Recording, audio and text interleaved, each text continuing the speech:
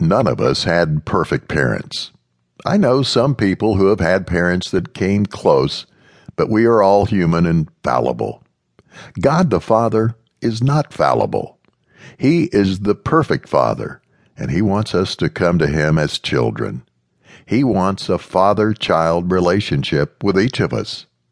But how do we let ourselves believe that kind of relationship can actually exist? How do we let go of everything that hinders our acceptance of all that God has to offer? How do we trust in God, who we can't see, when we can't even trust in someone we can see? Hebrews 12:1 tells us to strip off every weight that slows us down, especially the sin that so easily trips us up. That is how we run the race to finish as winners. So, what are those sins that so easily trip us up? I believe they begin with one thing: unforgiveness.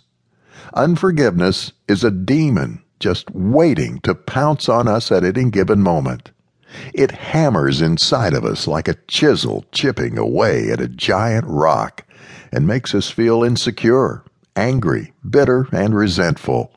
It robs us of our joy, happiness, and interferes with our lives and relationships. Unforgiveness keeps us from accomplishing the plan God has for us, and ultimately keeps us from being forgiven. Seems rather harsh, doesn't it?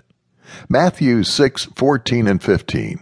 If you forgive those who sin against you, your heavenly Father will forgive you.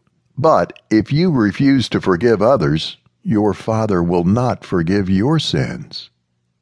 Why would God say that? What does forgiving others have to do with our own forgiveness from God? For one thing, we are not God. So who are we to not forgive others when He has forgiven us? Secondly, whatever God gives us, we are to pass on to others. He gives us love, compassion, hope, joy, and forgiveness, and we are to give that to everyone we meet. But when there is unforgiveness in our hearts, we cannot pass on love to someone we despise. When we cannot pass on those things from God, we lose the joy God intends for us as Christians. I can hear someone saying, "There is no way I can forgive for what they did to me." I was that way too. I had a list of who I would not and could not possibly forgive, but what I learned was that not forgiving them didn't have one iota of effect on them, but it sure did on me. I was angry, hurt, resentful, and I took it out on myself and everyone around me. The unforgiveness inside of me affected every area of my life and caused me to act out in a variety of unhealthy ways. I drank, I used drugs, and I slept with men, and sometimes I didn't even know their names. I was a wreck, and I didn't even know it. My story. I had been molested from about age 3 to age 11 by my dad's oldest brother.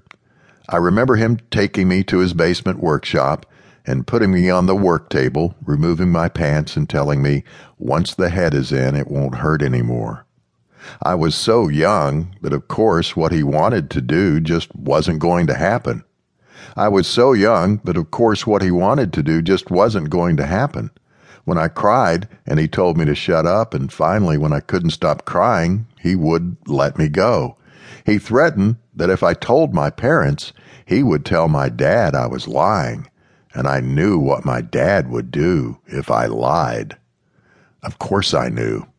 My parents were strict, and I knew they would believe an adult over me.